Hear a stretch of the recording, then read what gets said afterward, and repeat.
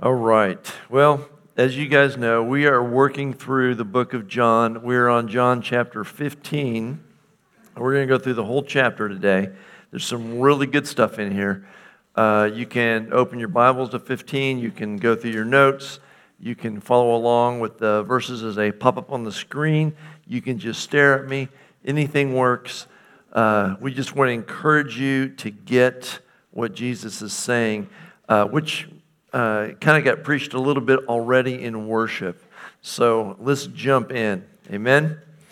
All right. I want to begin by reviewing because we're going to build on what we learned in John 14. Now, let me remind you that these 4 chapters that we're going through right now, John 14 through 17, are, I think, probably the most important section in the Bible because it's Jesus' last words and prayer to and with his disciples before he goes to the cross.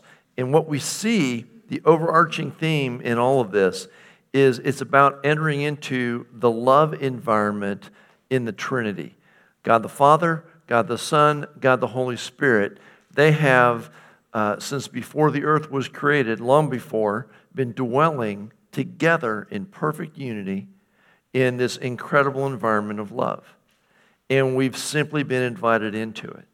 And so John 14 through 17 is trying to show us how we can enter in and begin to participate in the family of God in this intense love environment.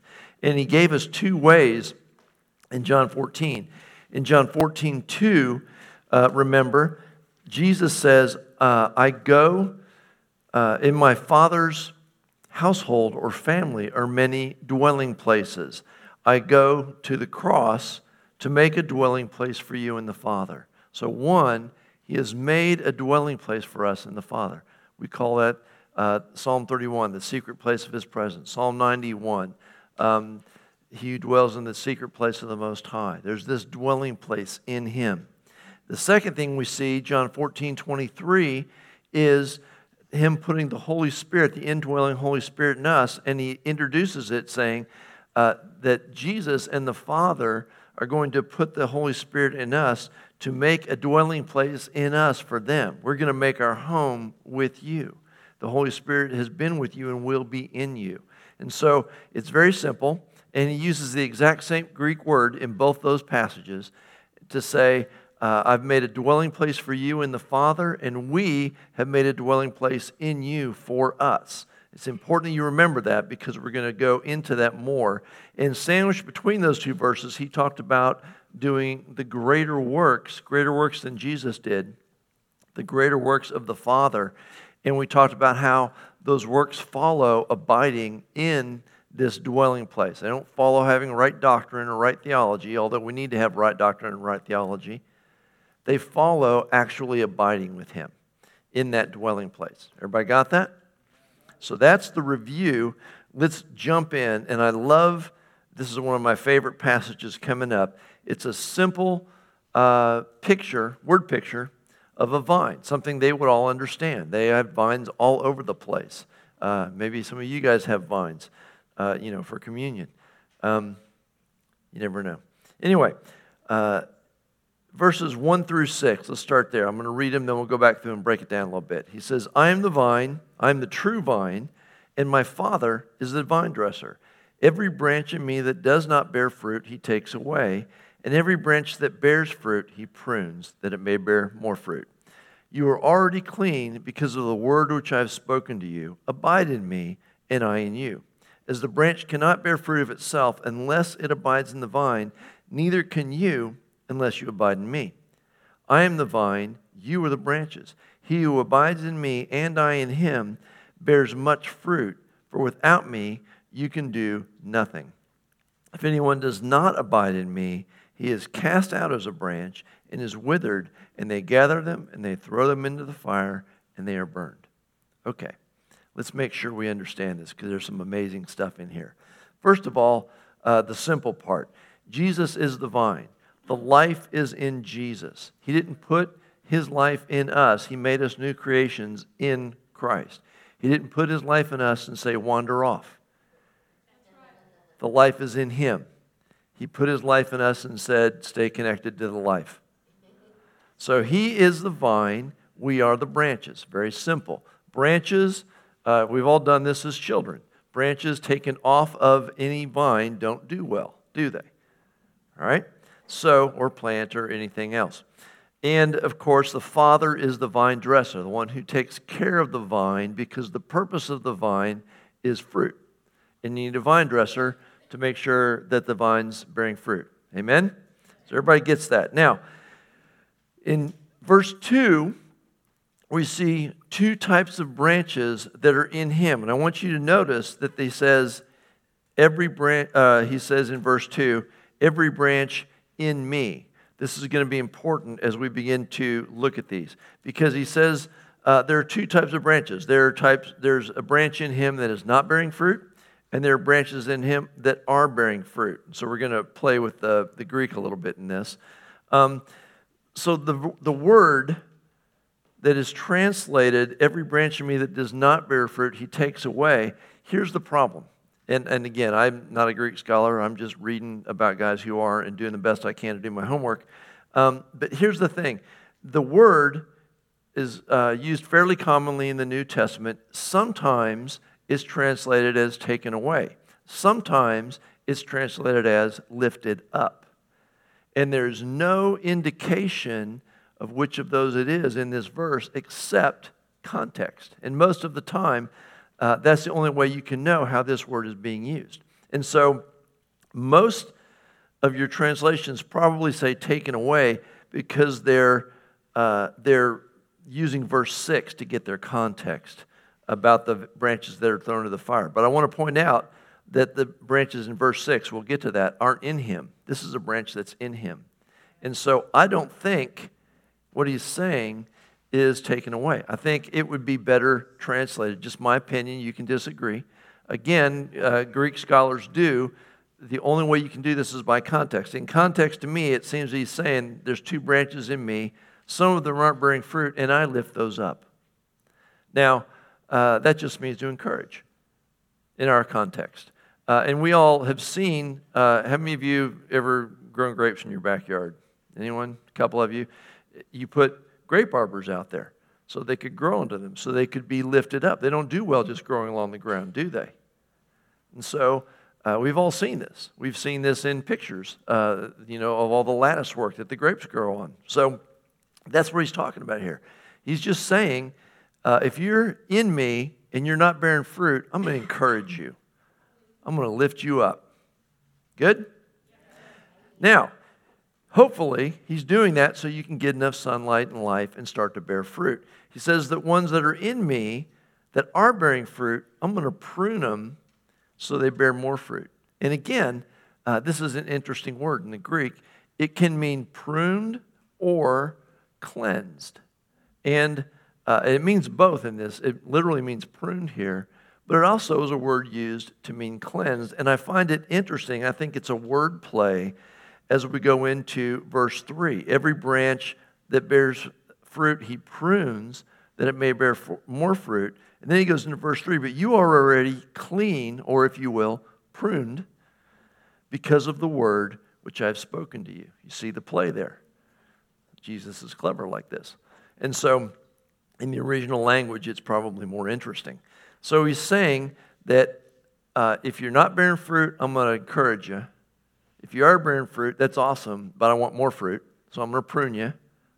And by prune, I mean cleanse. And by cleanse, I mean the word. All right? And he tells them, you're already clean because the word I've spoken to you. And by the way, this is exactly the same root word. The word translated cleansed is the root word for pruned. And that's why I think they're connected. So what do we get out of this? Just the principle that the word cleanses us, or the word prunes us. We saw this in John 13 when Jesus was washing he wanted to wash Peter's feet. Peter was having none of that, remember? And Jesus said, Peter, if I don't wash your feet, you got no part in me. And Peter said, well, then wash all of me, because we're going to do anything except for exactly what you said. So,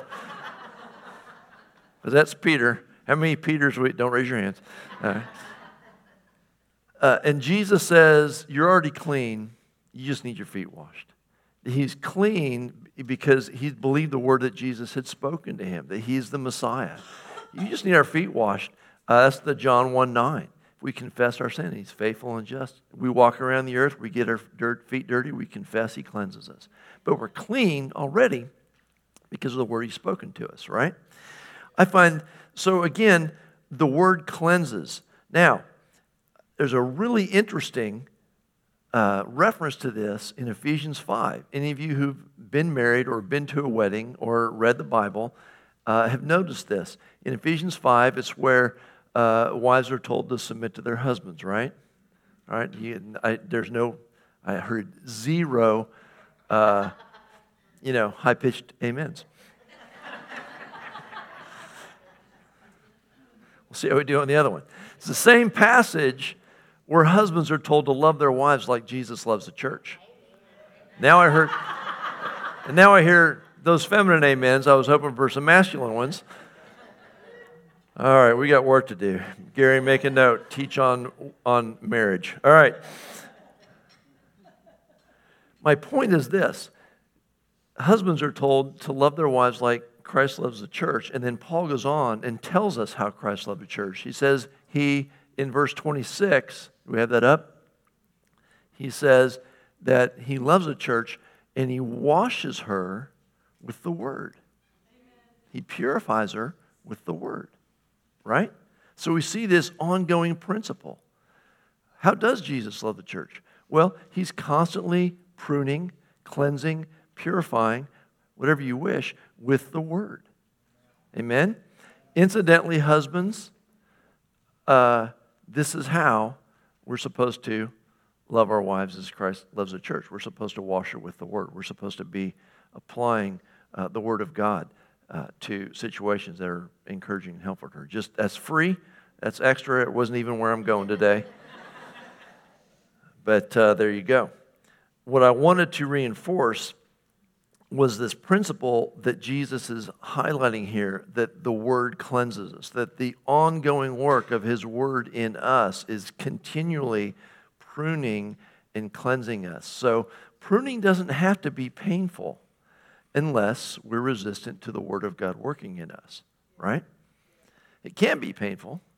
Sometimes I get up here and teach, and afterwards someone comes up to me and goes, ouch. I go, yeah, I know. But it's a good ouch, yeah? So the word cleanses us. All right, and then we get to probably my favorite two verses in this whole chapter, verses 4 and 5, where he says to abide in him and him in us, that the branches can't bear fruit without the vine. And he makes this really interesting dichotomy. He says, in me you'll bear much fruit, not just some, much, and without me, nothing. So it's not like there's an in-between. It's like you're either useless or very fruitful. That's his plan. All right? And so we want to get to the very fruitful and not vacillate between the two. Now, what I want you to see here, and I just think this is fun. If you don't get excited, it's okay. He says to abide in him, and we're going to focus on this because he's going to keep kind of beating this horse for the next few verses. Abide in me, abide in me, abide in me. But he also says, him in us. He says, abide in me and I in you. It makes me think of the two verses I highlighted in John 14. I've made a place in the Father for you. I've made a place in you for me. Abide in me and I in you. And interestingly, it's exactly the same root word as those two verses. If you look up the Greek in those two verses in John, it'll tell you they come from the root that is used right here, abide in me. I've made a dwelling place in the Father for you. I've made a dwelling place by the Holy Spirit for the Father and the Son in you, and I want you to abide in both those places. That's all he's saying, right? And so we want to learn how to do that. Now, and again, I love that he says nothing or much fruit. Nothing or much fruit. He's after much fruit. In fact, I'm going to skip to verse 8 here, and we'll hit it again when we read through that, but I just want to skip ahead. He is always at work just like the Word is an ongoing work in us to prune us, to make us more fruitful, He is always at work in us to make us fruitful. He says this in verse 8, "By this my Father is glorified, that you bear much fruit, so you will be my disciples." Disciple means follower. Disciples of Jesus means follower of Jesus. Jesus was obsessed with doing the will of the Father and bearing fruit. And He says, if you want to be like me, I need you to bear a lot of fruit because that glorifies the Father. And I'm obsessed with glorifying the Father. You get it? So He's going, look, I got to make you just as fruitful as I can make you because I want the Father to get glory. That's it, right? And so, are you in? You want to be fruitful? All right, good. Interestingly, it's kind of what we're commanded to do. I love in the Old Testament, how many of you are familiar with the command, be fruitful and multiply? It sounds redundant, but fruitful doesn't just mean babies. Multiply means babies. Fruitful means just fruitful in life in general. And so He told Adam, and then He told Noah, and then He told Israel, be fruitful and multiply. He kept repeating it each time. Adam, be fruitful and multiply. Noah, we're starting over. I need you to be fruitful and multiply. Israel, going to make you a great nation. I need you to be fruitful and multiply. And so for us, the command is a spiritual one. Be fruitful and multiply in the kingdom. Because now we're spiritual beings. And so being fruitful means bearing the fruit of the kingdom, bearing the fruit of the Spirit, doing the works of the Father. And multiplying simply means having lots of spiritual kids. Making disciples. That's it. That's what we're called to do. Why are you on the earth? Be fruitful, because the Father will be glorified if you're very fruitful. And while you're here, make disciples. As you go, make disciples. Incidentally, that's what that verse means at the end of Matthew, where He says, go, make disciples. He doesn't. That is not a call for all of us to leave the country. It literally is, as you go, wherever you go, make disciples. If it's in another country, that's awesome. If it's in your backyard with a neighbor, that works too. Right? So that's it. We're called to be fruitful and multiply, to bear fruit that glorifies the Father, and to make disciples. Now, here's the important part. Here's the part we got to get. This seems so simple, and yet, it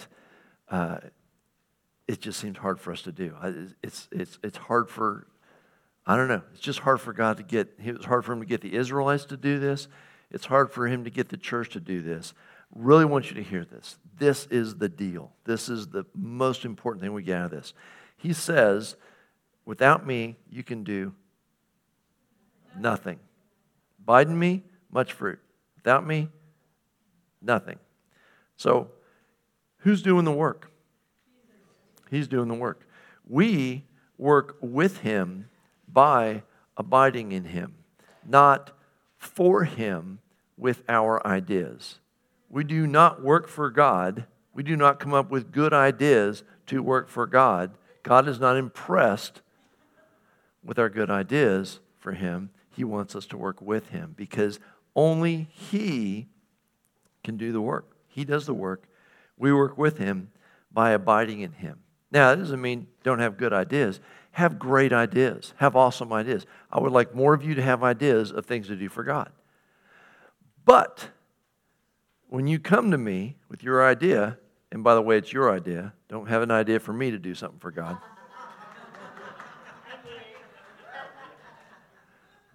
You cannot delegate passion. I have my passion, you have your passion. You do your passion. We can't all do all the passions. Right? When you have an idea, you need to take that idea to the dwelling place and see if God's going to partner with you on that idea. Don't just go, I had a good idea, let's do it. Go, I had a good idea, and I'm going to go day after day, week after week, into the secret place, into the dwelling place, and talk with Jesus about my idea, and we're going to see if He's interested in my idea. If He's interested in your idea, then you got something going on. So all work must come from abiding in the dwelling place, from abiding in Him. Man, if we could get that, guys. All work must come from the abiding place in Him. We so often try and get out doing the work. Let's go win the lost. Let's go do this thing. Let's go do that thing. I go, awesome, but let's do it in the power of God. Let's do it having dwelt with Him so that He's doing the work. So that there's some work going on when we do it, not in our own strength. Church has got to get this, guys. That's what the psalmist meant in Psalm 127, verse 1, when he said, unless the Lord builds the house, what? They labor in vain. You understand what that's saying? If the Lord isn't building, whatever you're building, it's vanity, it's useless. Unless the Lord's building it, you're wasting your time. All that work means nothing. You got to get the Lord building with you. We do that in the dwelling place. Amen? Sometimes in the dwelling place, He gives us work to do. Sometimes in the dwelling place, we go, hey, God, I'd like to do this. And He goes, go ahead, I'll back you. Either way, it's got to be done through partnership. It's got to be done out of dwelling with Him, not just out of a good idea. Right? Okay, and then covering verse 6, we'll cover it quickly because it's unpleasant. This is talking about the third type of branch, a branch that is not in Him. In this branch, the Greek there literally means cast outside and burned. I leave it to you to think of verses that fit that context. All right? Outer darkness, weeping, gnashing of teeth, stuff like that. So, we do not ever want to be a branch that is not in Him. Amen? And here's what I want you to see. It really is in Christ more than anywhere else, not what you do, but who you know. It really is not what you do, but who you know. We do stuff with Him, but it's not about doing the stuff, it's who you know. We see this in Matthew 7, verses 21 through 23. Jesus said, there's going to be people that show up and go, Jesus, we did all kinds of things in your name. And He's going to say to them, yeah, but I never knew you. Depart from me, you who practice lawlessness, you who are a law unto yourself, you who are doing your ideas without partnering with me. Right? We don't want to be doing without Him. It's not what we do, it's who we know. Trust me, you get to know Him, you'll do. You'll bear much fruit. He'll give you stuff to do. That's not the problem. The hard part's the dwelling in the secret place. That's the hard part. I don't know why that's the hard part, but that's the hard part. Because it seems pretty straightforward, doesn't it? All right, anyway, let's move on. So how do we do this? I'm telling you, Jesus is telling you we need to abide in Him. How do we do that? Thankfully, verse 7 through 10 is going to give us 3 ways we can abide in Him. Now, I want to tell you this, though. In context, verses 7 through 10, Jesus has just told the disciples, I'm leaving. Remember? All 4 of these chapters started with, I'm leaving and I'm preparing to send you out as I've been sent out, right? So Jesus is going, I'm out of here, abide in me. You follow? Sounds confusing, doesn't it? I bet the disciples were wondering how that worked.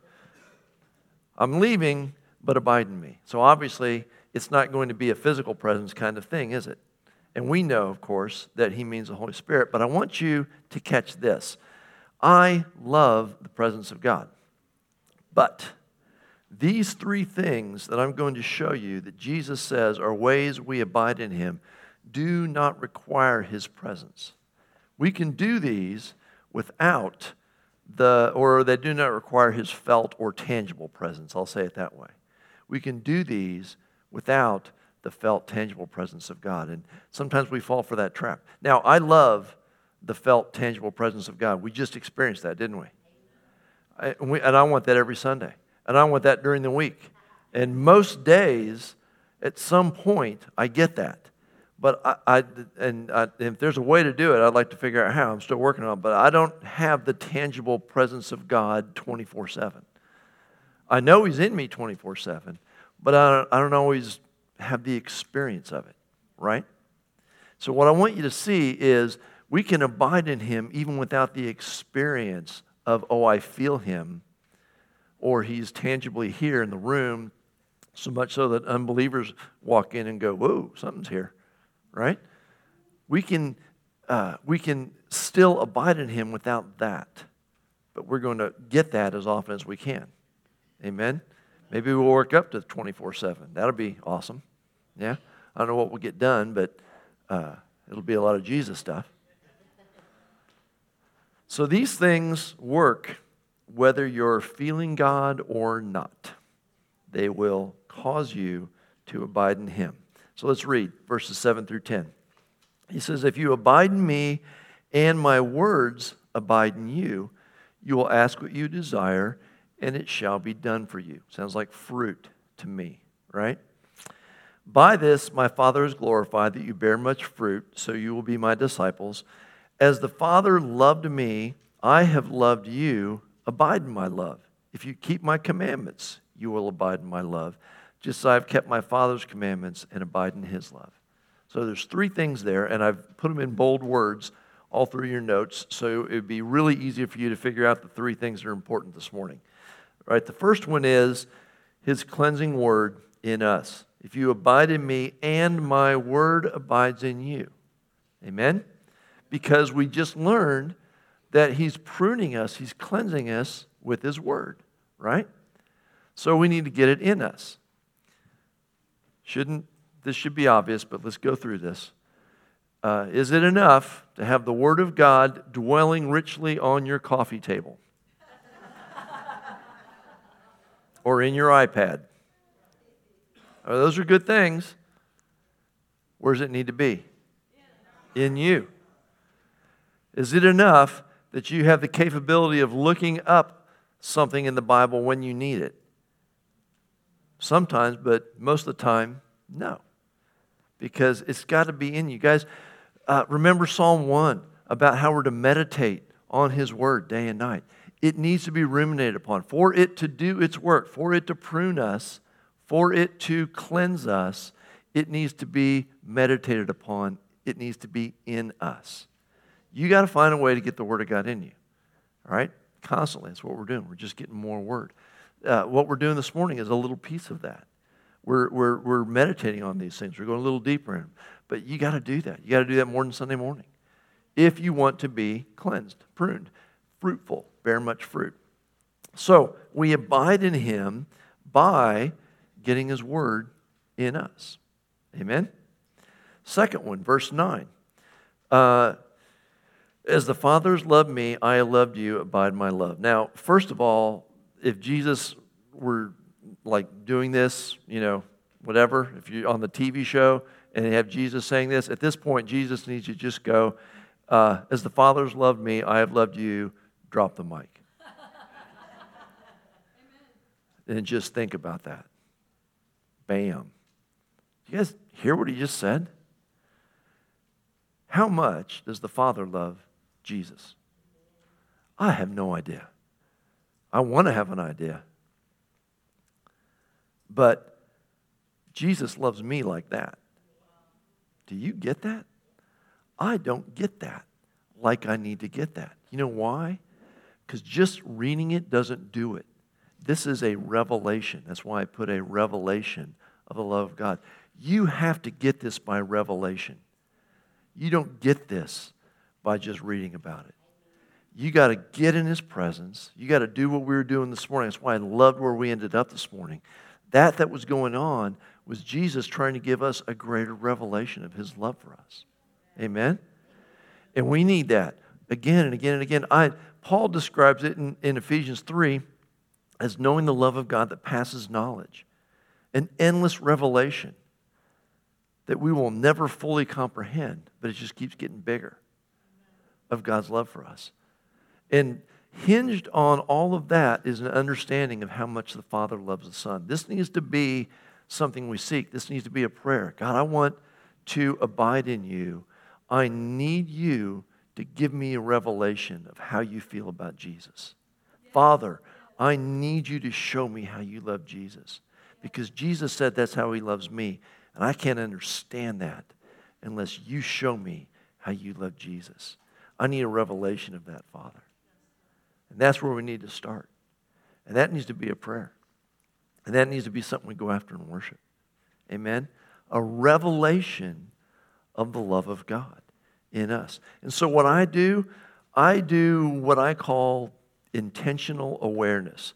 I'll bet I do this at least several times a week. Specifically, usually when I'm not feeling like God loves me. I will remind myself, because of what I know, God loves me. I will shift my thinking to be intentionally aware of God's love for me, so that I'm not dependent upon my feelings in the moment of whether or not God loves me, based on how well I've done or how poorly I've done. When I've done poorly, that's when I need to be intentionally reminding myself that God loves me. We'll talk about how that works in a second. You understand? So I'm intentional about this. I want to abide in Him. I need a revelation of His love for me. I got to remind myself all the time that He loves me. I'm serious. I think I do it several times a week. I'll just get in a place where I stop and go, God loves me. I know He loves me. You should do that. Just a thought. Okay, don't have to. That's just me. But you do need a revelation of His love. And then he goes on in verse 10, and he says, if you keep my commandments, you will abide in my love, just as I have kept the Father's commandments and abide in His love. So he's saying obedience is a way we abide in Him. Keeping His commandments is a way we stay in His love. I'm intentional about staying in the place of the revelation that God loves me. And obedience also keeps me in that place. And he reminds us that He did that. He said, just as I have kept my Father's commandments and abide in His love. Remember, he ended chapter 14, verse 31, with that same example. Be like me. I did what the Father said. You do what I say. And I abide in His love. Now, let me explain to you how this works. Because, I'm just going to do it. So, we learned in John 14, verses 15 and 21 both, that love obeys. If you love me, keep my commandments. The one who has my commandments and keeps them, that's the guy that loves me. And we're going to manifest ourselves to him. So here's how that works. We get a revelation of God's love, and we go, oh man, that's good. I think I'm going to do things His way. That's what Romans calls the goodness of God leading us to repentance. God loves me. I'm not going to do it because I'm afraid He's going to punish me. I want to please Him. I want to respond to this love. And so love begins to bring obedience into our hearts, right? We get a revelation of God's love and we begin to obey Him. And then he says in this verse that obedience keeps us in His love. So it's just a cycle. I experience His love. I obey Him. As I obey Him, He expresses His love. And it keeps me in that cycle. And so it says if we have His commandments and keeps them, it will cause us to abide in His love. So this obedience thing is tied to love. We got to get that. Because here's what happens. The moment we begin to compromise and we begin to go, well, did God really mean I need to obey that? I mean, no one really does that. And that thing, that might just be culture. That's just how they did it. No one does that anymore. And do I really need to? And the moment we begin to compromise our obedience in our heart, you know what happens? Our love begins to grow dull. That's right. And we start down that path. Who's experienced that? Yeah, I have. I begin to compromise, and my love starts to get dull. And the cycle goes the wrong way. And so you have to see that these things are linked together. So it's going, God, I see your commandments. I'm getting your word in me. I'm letting it work in me. And I'm wanting to do it. And if I go, I don't want to do it, I step out of that place of abiding in His love. Not trusting Him anymore. I'm into my own ideas now. It's not going to go well. Right? All right. So this stuff isn't hard to understand, just hard to do. So, love obeys. Let's jump on to verse 11. We got a fair bit to finish here. and I want you to see this. It's real simple. Verse 11, he says, "These things I have spoken to you, that my joy may remain in you, and that my joy may be full." Why am I telling you this? So that you'll have joy. That's my motive. Bam. That's all he's saying.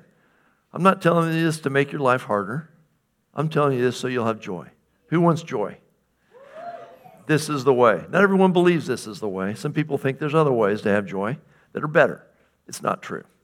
This is the way. Okay. Verses 12 through 17. Let's read these real quick.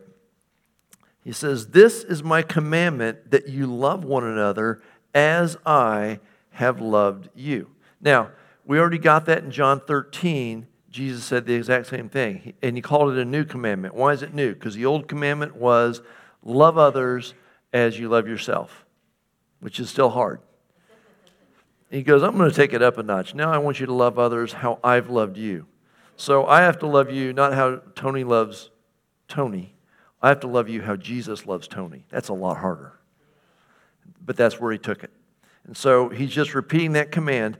But what I want you to see is we just have the one command, really. When he says, keep my commandments, he's pretty much narrowed it down to one. Love me and love people. Right? You guys know that. You know that verse. So, this is my commandment, that you love one another as I have loved you. Greater love has no one than this, that they lay down one's life for his friends. You are my friends if you do whatever I command you. No longer do I call you servants, for a servant does not know what his master is doing, but I have called you friends. For all the things I've heard from my Father, I've made known to you. You did not choose me, but I chose you and appointed you that you should go and bear fruit, and that your fruit should remain, that whatever you ask the Father in my name, he will give. He may give. These things I command you, that you love one another. Now let's go through this real quick. In the same way, I'm trying to be intentional about God's love towards me. I'm trying to be intentional about his love towards others. So I got one command. God wants us to do one thing in this life. Learn to love people like Jesus loves. That's it. That's the command. Now, there are a lot of sub-commands that fit under that, but that's what he wants us to do. Learn to love people like Jesus loved us. So in the same way I'm intentional about reminding myself that God loves me, I'm intentional about reminding myself that I have to love people. So when I come upon someone, sometimes it's someone annoying, and I will stop in my head and go, I got to love this person. That doesn't mean I have to give them what they want or do what they say. But my heart, I have to stop and pause and go, God, can you give me your heart for this person? I have to love this person. Now, I'm doing that more often than I'm reminding myself about God's love for me. I'm reminding myself, I have to love this person. You know, pretty much every time you go out and deal with the public, you run into somebody and you go, I have to love this person, right? But we really do. It's a command, not a suggestion. And we really have to see that Jesus is saying, this is that whole bearing fruit thing. This is that whole being pruned. I'm trying to bring you to a place where you can love people like I love you. And I go, okay. So I'm going to be intentional about that. And by the way, in verse 13, just so we really get it, he tells us, he really is referring to the example that he's getting ready to give to the disciples. He's going to die for all of us on the cross. And he says, no greater love has one than this, that he laid down his life for his friends. So he's saying, by the way, my love is like super sacrificial. So if you're going to love people like I love you, it's going to cause sacrifice in your life. It's just going to happen. You're going to have to, do stuff, get up, leave the house, go do that thing you didn't feel like doing, right? Just out of love. It's okay if you just decide to do it. Got to work on our hearts. Amen? So we're seeing what's going on here. He's after love. And in fact, this is obedience when we love people like he loves, because that's the one command, right?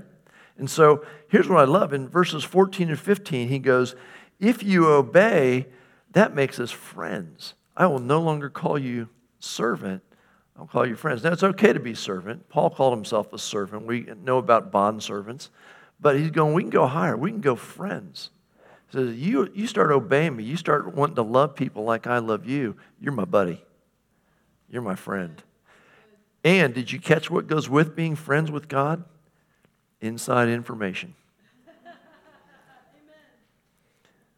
Here it is. No longer do I call you servant, for a servant does not know what his master is doing, but I have called you friends, for all things that I heard from my Father I've made known to you. You be my friend, you start wanting to love people like I love you. I'm going to start telling you stuff. Amen? I'm going to tell you everything the Father's told me. You're going to get the inside information, the family scoop. And then, simple statement, but mind-blowing.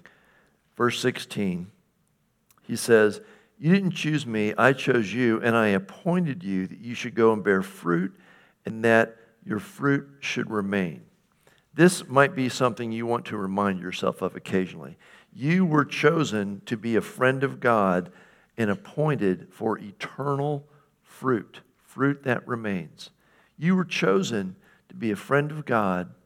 You guys, if you know Jesus, you were chosen by him to be his friend, and the purpose is so that you could bear fruit that is eternal.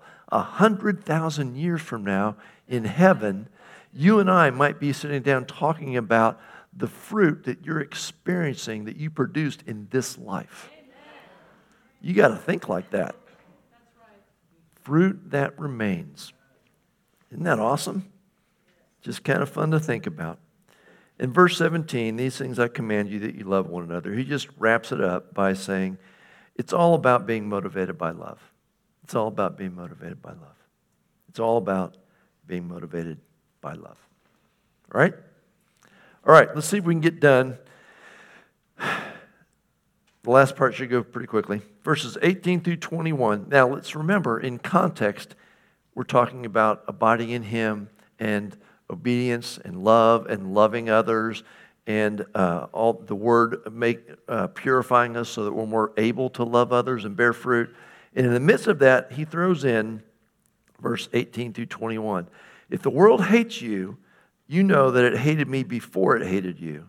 If you were of the world would love its own. Yet because you are not of the world, but I chose you out of the world, therefore the world hates you. Do you understand that? The world hates you. Guys, the world hates you. Just saying. Remember the word that I said to you, a servant is not greater than his master. If they persecuted me, they will also persecute you. If they kept my word, they will keep yours also. But all these things they will do to you for my name's sake, because they don't know him who sent me.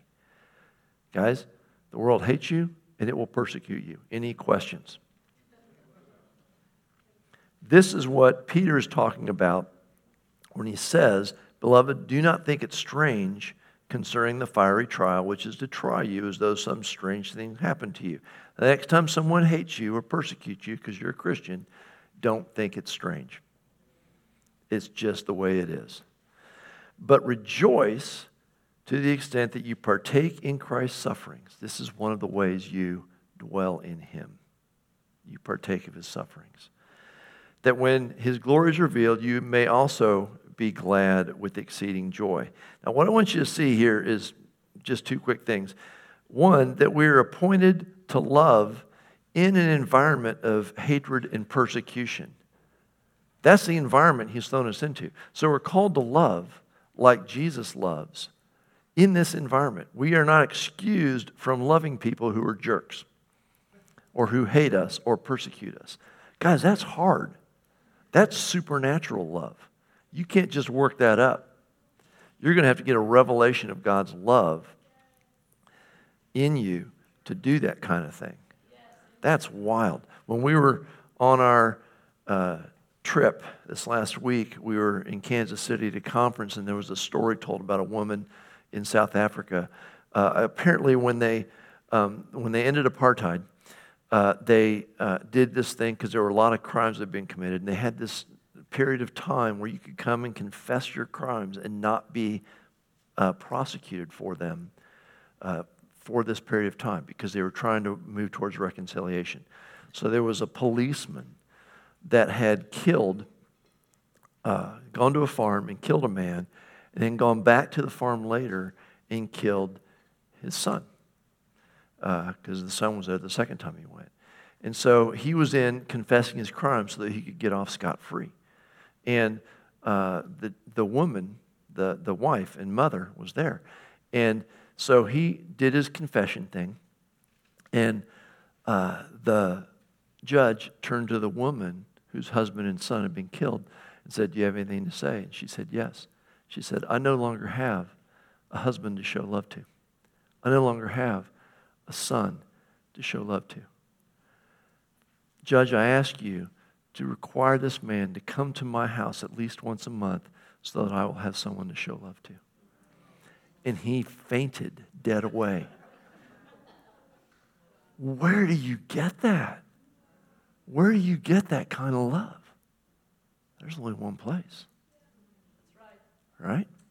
So we're called to love in an environment of hatred and persecution. In fact, I love in that verse in Peter where it says, not only don't think it's strange, but count it joy, rejoice, and that you may be glad with exceeding joy. It gives us a whole different perspective on verse 11 when he says, "I've written these things to you so that my joy may be in you and your joy may be full." This is like supernatural joy that we can only get in that dwelling place. This isn't just deciding to be happy. You understand?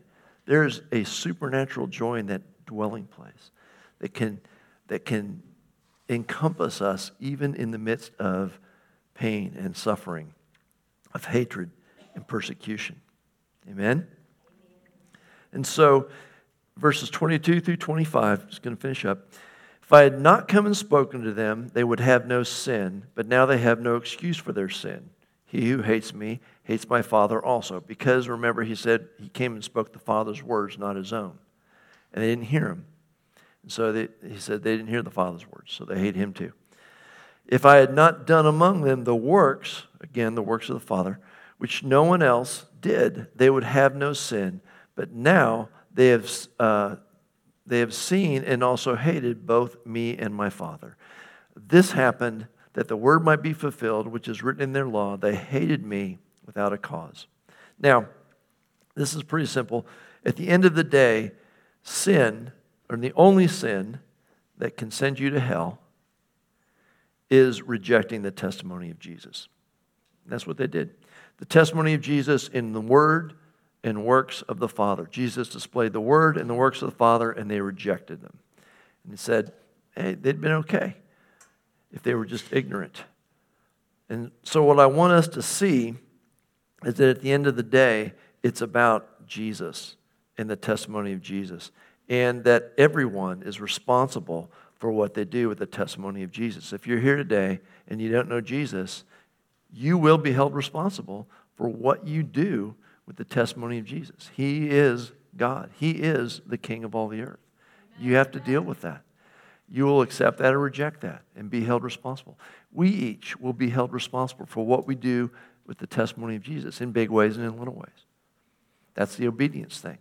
And we just have to know that. He's God. He didn't ask for a vote on it. He just is. And we're responsible for what we do with that. Amen? And so they are too. And here's the beautiful thing, verses 26 and 27. "But when the Helper comes," that's the Holy Spirit, who he's been talking about, they're going to receive the Holy Spirit. "But when the Helper comes, who I shall send to you from the Father, the Spirit of truth, who proceeds from the Father, he will testify of me, and you also will bear witness because you have been with me from the beginning." So the Holy Spirit, he's saying, I've been testifying. Whoever accepts my testimony has eternal life. Whoever rejects my testimony will die in their sins. And then he goes, you guys are also going to testify because you've been with me from the beginning when the Holy Spirit comes. But let's take that one step further, because we also have received the Holy Spirit, and through the Holy Spirit in us, the testimony of Jesus continues. And so it's so important that we love and that we bear fruit, and that the testimony of Jesus in us is an accurate testimony, because people who see us and experience that testimony are going to be responsible for what they do with it, right? So we want it to be the best possible testimony it can be. That's why we're called to bear fruit, to let Him prune us and wash us with the Word so that we're loving people like He loves us, so that we're obeying Him. Does all that make sense? Super simple to understand, really, really, really hard to do in the earth. But we're in this together and we're encouraging each other, amen? And it'll be a lot easier if we can continue to get a revelation of Jesus and His love for us. So let's have the band back up. We got about 10 minutes. Just want to close with a little worship. And I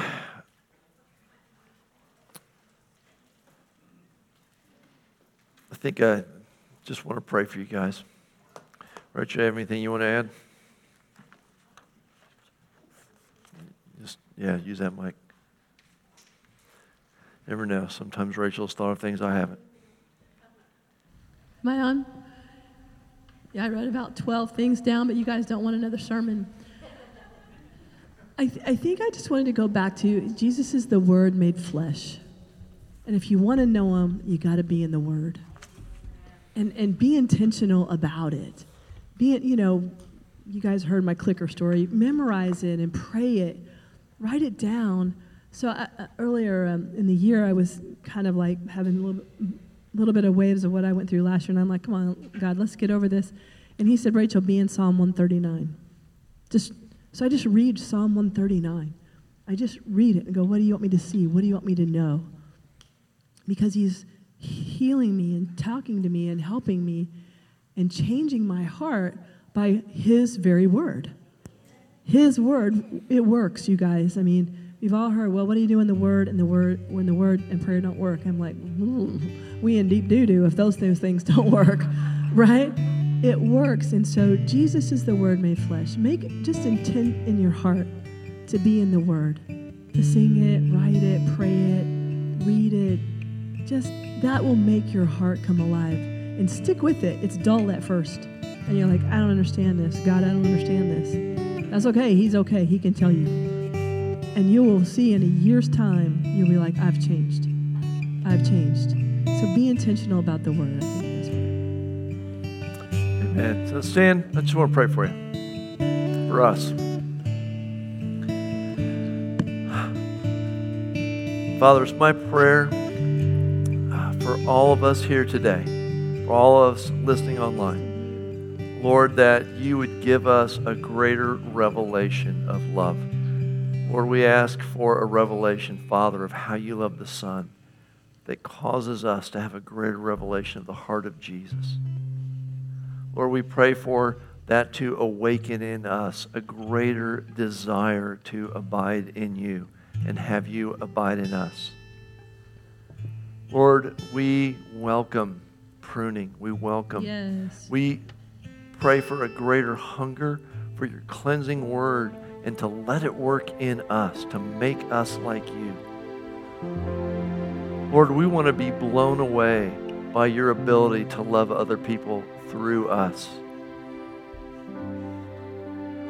Lord, we want to be fruitful. We want to bear fruit that remains. Lord, we're in this to learn how to love people like you love. Help us. Help us, Lord. Lord, the only thing we know to do as a beginning place is to pursue you, to get your word in us and to pursue dwelling in you, worshiping you, praying to you, loving you, drawing near to you. So Lord, today, just in this last few minutes, I just ask for greater encounter with the living God.